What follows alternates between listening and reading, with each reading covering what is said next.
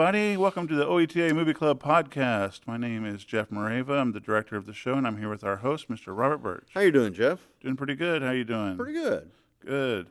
Got a really good musical to talk about today. Yes, we do. This is the OETA Movie Club podcast. The OETA Movie Club comes to you each Saturday night at 9, follows the next Friday night at 11, so you get two chances to see our movies that we show each week. And this week's movie is Guys and Dolls. Yep. A great musical from 1955. 55. That's right. It's about, it was a big play. It was a huge hit on Broadway. And it's adapted a little bit, but for the most part, it's even filmed in a way that looks like it's on stage. True. Yeah. But it's about it's about gamblers in New York City. It was called A Fable of Broadway. And so Sky Masterson is this legendary gambler that gets hoodwinked by Nathan Detroit, the character, Frank Sinatra's character, tricked really into taking a bet that he could not take this Salvation Army missionary on a trip for the weekend to Havana, Cuba, which at the time, it's presented as this place of decadence and sin, right? Which I'm sure maybe it was, right? And this is pre-Castro, Cuba. No one had heard of Castro at the time of this film, right? And so, and really, it's all to finance Nathan Detroit's moving crap game. Yep. He doesn't have money for a crap game, and the big players are in town, and he wants to score, and he needs money to run the crap game, and so he puts this bet on Sky Masterson, played by Marlon Brando. The great Marlon Brando, who's not really the best singer in the world. He had singing lessons, just pretty good in this, but he was not a singing actor before this movie. And there was actually, the director, or maybe the producer, I know it was the producer, actually in the original contract said that he could overdub their voices if he wanted to. Marlon Brando and Gene Simmons, and after hearing them, he said, they're good. Let's use those. And he used it as a publicity tool as well, right? Saying, Brando sings, and he was the #1 box office draw of the day. Yep. Oh yeah, but I want to talk about how famously Marlon Brando and Frank Sinatra did not get along. No. I don't know if they ever got along, but definitely not during the making of this film. It wasn't personal. It was just that Frank Sinatra, I guess, didn't pay attention when he was reading the script. Maybe he didn't know the show or something or whatever. But he didn't know that Nathan Detroit was not the main character in this. Right. He was not the romantic lead in this. And he took the role.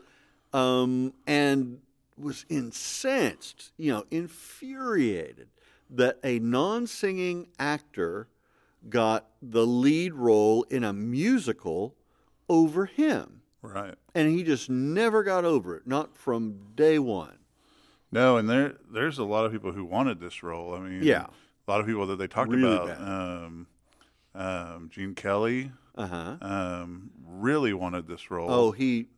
More than anything. Like, I think this was he said, I think it was one of his quotes was he was born to play this role, and didn't get to because his producer at the time, it was the studio system. The studio system and was still in place. He was the property of MGM. Right. And even though the studios would loan out their actors to other studios for films, they would not loan Gene Kelly to Samuel Goldwyn for this film. Yeah. And he never forgave them. Right. And, but yeah, I mean, Gene Kelly, and it would have been a much better film. Yeah. It really would have been a better film with Gene Kelly as in the Brando role. Yeah, it would have been. But I agree. Yeah, and Sinatra agreed too at the time. He did not. Well, so like day one, Brando goes to Sinatra and says, hey, maybe I need some help with some of the songs, and maybe we could get together and rehearse on some of this. And Sinatra said, I don't go for any of that method crap, so you can stick it. Yeah.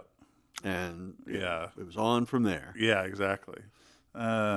Which it sounds like Sinatra was just a peach to work with. Well, he was notoriously hard to work with. Yeah, I know. Even as a singer, big band eras. Yeah. Well, let's talk about some of their back and forth stuff, because there's some of it that's pretty darn funny. Uh-huh. There's a scene where Frank Sinatra has to eat a piece of cheesecake, and apparently Frank Sinatra did not really care for cheesecake that much. And Brando knew it. And Brando found this out and intentionally flubbed his lines, and to the point where Sinatra finally had to say, I can't eat another bite. Like, I literally cannot eat another bite. And they had to send him home for the day. Uh-huh. And then they came back the next day. And the next day, I guess Brando was okay with it, and they got the scene shot in the first take. He did his lines right. Did his lines right and everything like that. But that was like the stuff that they were doing to each other, was flubbing lines and causing the other problems. Yeah, he said years later, he in an interview, Brando said that Frank Sinatra was very difficult, very hard person to work with, and he's the kind of guy that when he dies, he's going to give God a hard time for making him bald. Right. Which is like another dig to say Sinatra is bald. Right. Well, there's a scene at the beginning where he gets on a scale and they weigh him, Frank Sinatra, and he weighs 130 pounds. And they say, take off the coat, or whatever. And he takes off his coat, and he's only 125 pounds. And this was a kind of a dig at him just being a very slender, very slim character. Which goes back way to the beginning of his career, as the heartthrob, the crooner. Yeah. He was so he was like the Beatles, all in a tiny suit, right? And rail thin. Yeah. That. It was a constant. But you joke think about him later in his career, and you think of him later in his career as being like a tough guy. Yeah. Which I don't really get, but that's kind of he thought of himself as a tough guy. It's because he started hanging out with mobsters.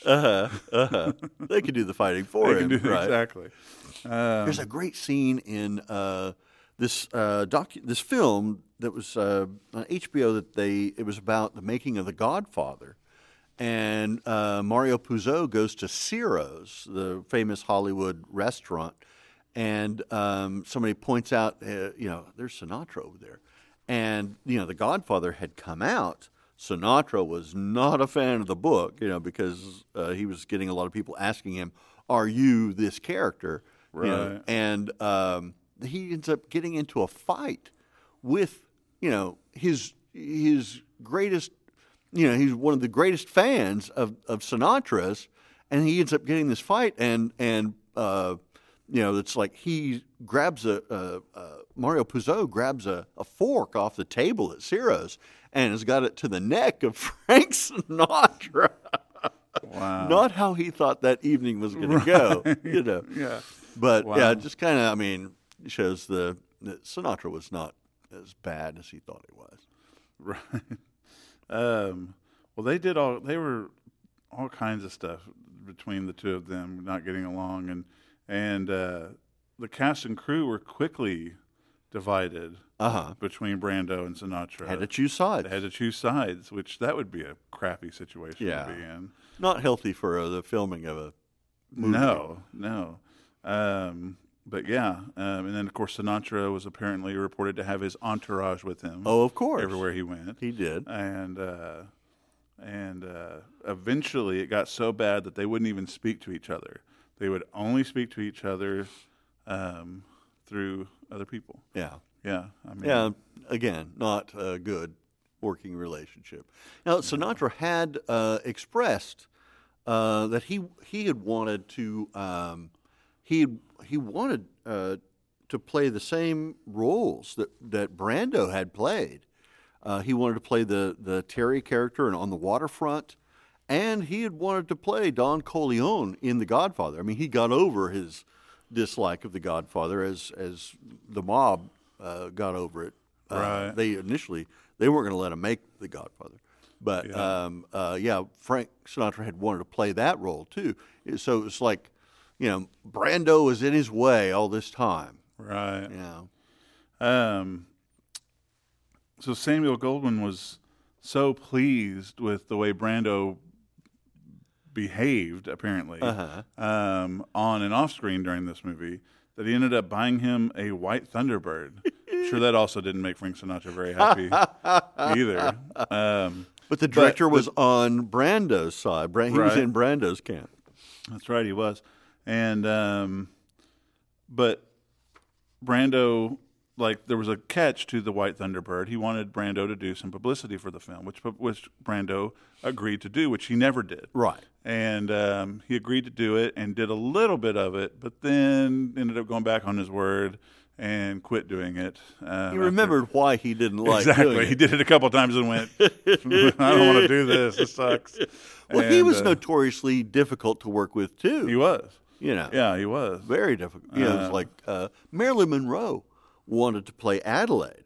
Yeah. But Joseph Mankiewicz, the director, said he just worked with her on All About Eve. He says, I'm not going through that again. Right. No way. Yeah. Yeah. And then who was the actress who was supposed to play, but her dog got... Betty Grable. Betty Grable, that's right. Yeah. She had a lunch with Samuel Goldwyn to discuss her, playing Adelaide. And her dog, what we read was... broken she leg. said it was sick, but it had broken its leg. It was not sick. It had a broken leg. And Goldwyn, said, okay, she was a no-show for lunch, take her off the list, and he wouldn't consider her for the role anymore. Yeah, that's crazy.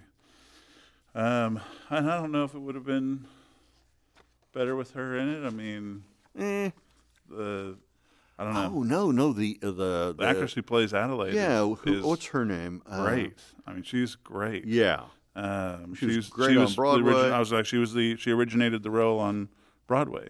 I'm looking that name up right now. She's spectacular. I mean, there's a reason that they brought him over for the, from they don't do that a lot, that bring the Broadway star over. Usually they like to recast, and like Stubby Kaye as nicely in this is fantastic. Yeah. Now, part of it is because they film it like a stage production. So, even if their acting is a little, playing to the balcony, it works. Right. But I think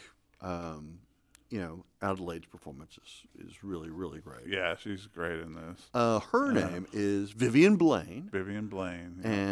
Yeah. And then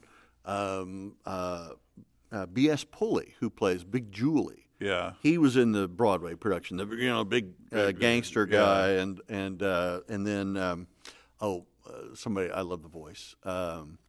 It's like Harry the Horse or something like that. He's the sidekick to Big Julie's. Big Julie would like to play with his own dice.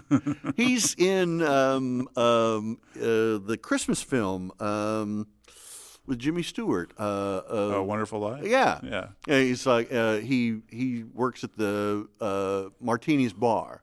God, I just watched that this last Christmas, and I can't remember him. That's it. Out you two pixies go, out through the door or through the window. I love it. I love that character. That's so funny. Look at me. I'm handing out wings. Well, the director... You mentioned that they kind of shot it a little bit kind of Broadway stage style, and he apparently wanted to really strive for realism in the characters, but not in the settings. So he wanted the settings to be grandiose and big, and didn't do any location shooting. It was all sound stages, and no rear projection and stuff like that. And but then he was very like picky on the costumes and wanted the costumes to kind of tell the character's story. Sarah's nervous habit of opening the second button on her jacket is supposed to signal her desire to be free from her existence. Like there was all these little things that the director did that I don't know if I would have picked up on per se if I hadn't read about them before I watched the movie.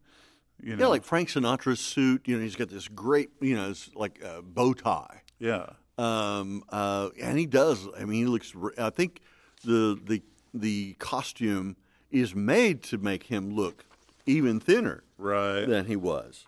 Yeah. And then like Sky Masterson's got these, Marlon Brando big shoulder pads in the suit, or Stubby Kaye's great costume. He's the bow tie and the hat and I mean it's a realism in the costumes. The Salvation Army uniforms, right? Just like they walked in off the street. Yeah. I guess it was done with the expressed approval of the Salvation Army, right? Yeah, probably so. Well, the choreography was also the director was very picky on. The choreographer was Michael Kidd, and Joseph Mankiewicz had the utmost praise for what Michael Kidd was doing with the choreography, but he was really skeptical of one scene that Michael Kidd wanted to stage the crap game as a big ballet, and he was very skeptical about that. But the choreographer's unique conception and execution impressed everyone when it was finally screened. And you can watch that scene, and it's incredible. I mean, it's so big and over the top and just. Well, it's like the ballet sequence in Oklahoma, right? Right. Except you've got the same actors dancing in this, right? But it's and it's telling that story through dance. Yeah. And they're able to put in some of the songs in that were cut from the Broadway play. Yeah. This A Woman in Love. No, wait a minute. That's the one that they wrote for the movie. Yeah. There was a couple that were in the stage show that were cut. I've gone blank on the names of them now, but yeah, they cut a couple songs and then they wrote a couple songs for the movie version. They wrote 3 songs for and Woman in Love is the main one. It's the main one. Pet Me Papa and Adelaide were the other two. Which Adelaide, apparently Frank Sinatra didn't want to sing it in the style of his character. He wanted to sing it as his self. And the producer didn't really argue with him. And it led Marlon Brando to tell the director, hey, why don't you tell him how you want him to sing the songs? And the director, of course, never did. Yeah, Joseph Mankiewicz said, I'm not doing that. I'm not touching that. I'm not touching. Yeah, well, the guy that wrote the song, he told him, we're going to do it my way, or you can.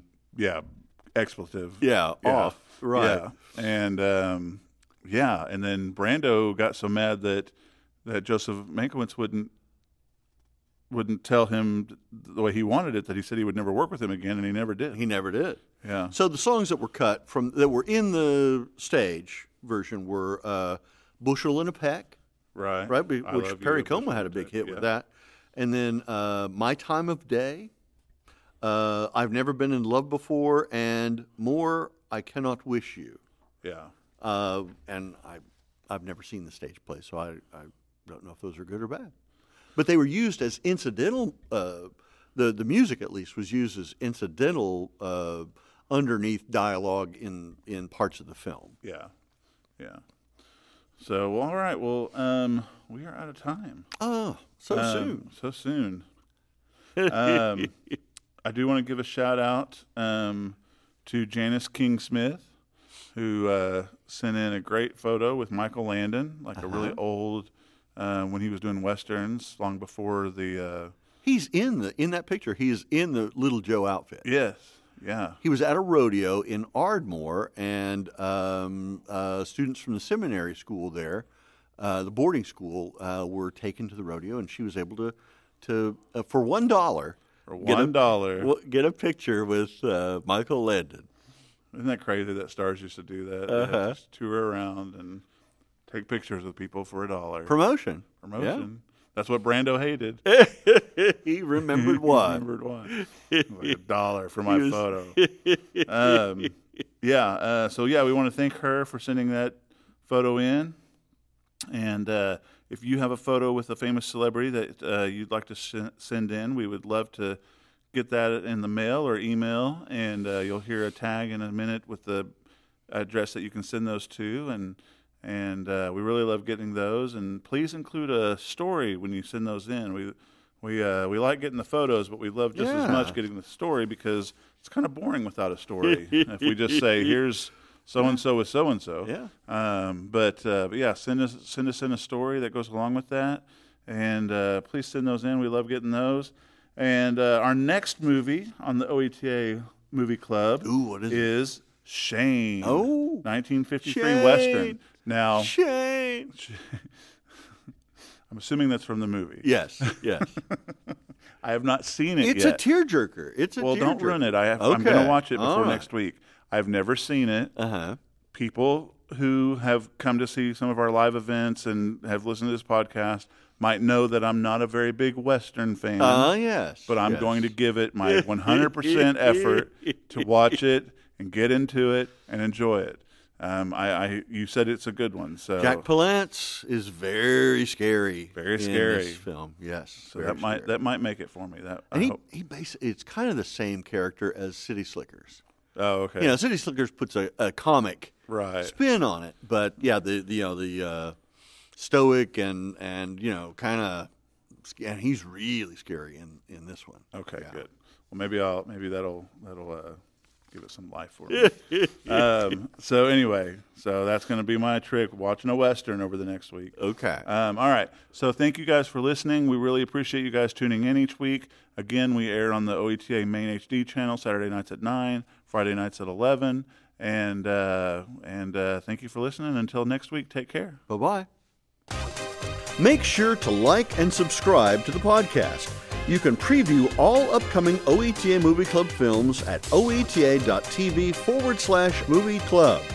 And please, send your celebrity photos to P.O. Box 14190, Oklahoma City, Oklahoma 73113, or you can email them to us at oeta.tv/movie club. And of course, tune in every Saturday night at 9 and on Fridays at 11. We'll see you on the couch every weekend for a great movie and fresh popcorn.